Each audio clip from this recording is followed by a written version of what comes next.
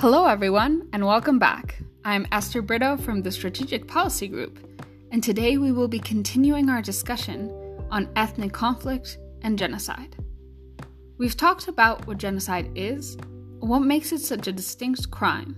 So let's delve into the process genocides tend to follow, and the implications this has for international response.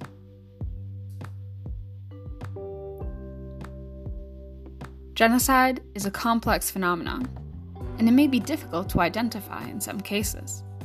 To address this, Professor Gregory H. Stanton, president of Genocide Watch and a major scholar in genocide education and prevention, famously identified 10 stages that genocides often follow. At each stage, there are preventative measures that can be implemented to stop it. The stages he identified are as follows. The first stage is classification, where people are distinguished into us and them categories, trying to divide societies into groups. The second is symbolization, where we assign names or symbols to distinguish people as members of these different groups. An example of this was the yellow star Jewish people were forced to wear under Nazi rule.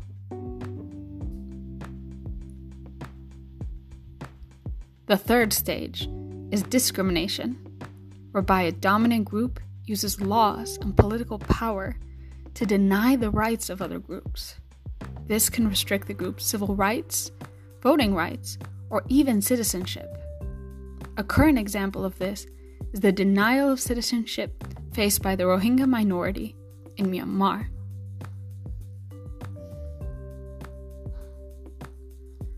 Fourth, we have dehumanization.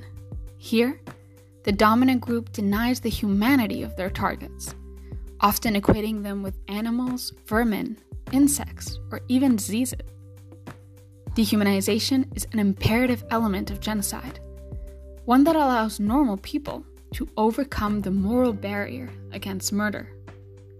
The aim of this stage is to make the target group be perceived as non-human, and thus not worthy of life. Sometimes, this can mean taking away their names and branding them with numbers. Hate speech and propaganda echo these ideas, establishing the basis for the violence that will follow.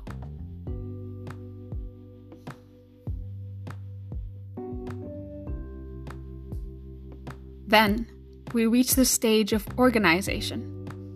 Genocides have traditionally been organized by the state, often using militias as a way to maintain deniability of their responsibility or involvement.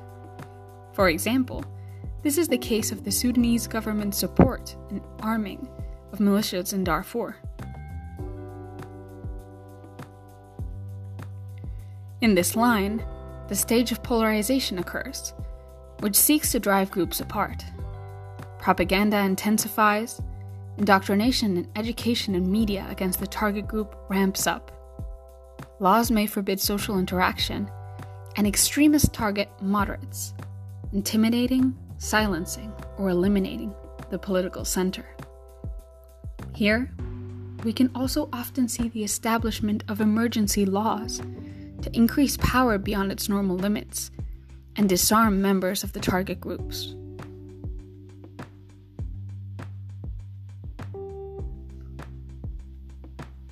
At this point, we arrive at the stage of preparation. This involves plans for killings, sometimes structured in the way of a so-called final solution. In many cases, political leaders advance claims of violence as self-defense and trying to make the attack seem like a necessity, calling on the "if we don't kill them, they will kill us" rhetoric. These plans can be precipitated by processes like peace accords or even elections that are seen to threaten the dominance of a group. This was the case of the Rwandan genocide, which began in the aftermath of the Arusha Accords.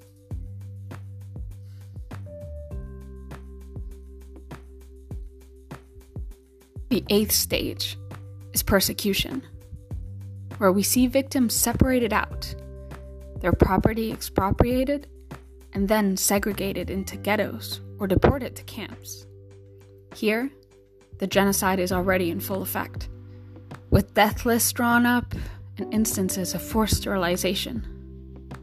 The victim group's basic human rights become systematically abused, and massacres begin.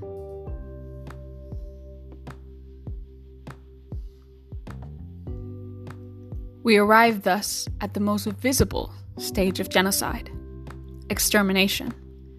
Here, we often see instances of mass killings and mass rapes, the destruction of cultural and religious symbols, and the murder of all men of fighting age.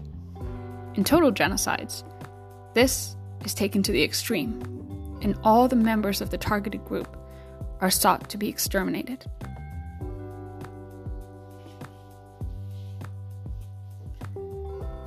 Lastly, the final stage of genocide is denial. Those that have committed genocide attempt to hide their actions. They dig up mass graves, burn bodies, destroy evidence, intimidate survivors, and blame victims.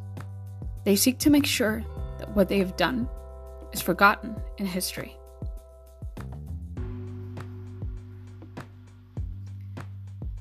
These are the 10 stages of genocide, often overlapping or occurring in rapid succession.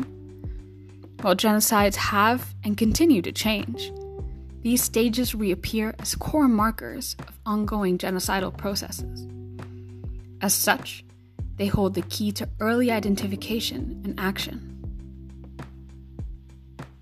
However, the awareness that genocide or crimes against humanity are happening is often not enough for the international community to respond.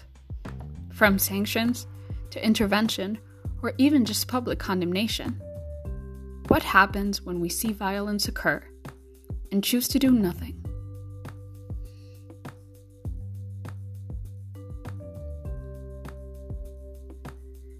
In our next episode, we will understand how the crime of genocide and the broader phenomena of ethnic conflict has challenged the international community to respond. To do so, we will explore some of the most important cases of genocide in recent history. The relationship between ethnic conflict and international legitimacy is crucial in today's world, and has even represented an existential crisis for the United Nations. Tune into our next episode to delve deeper into this extreme version of ethnic conflict.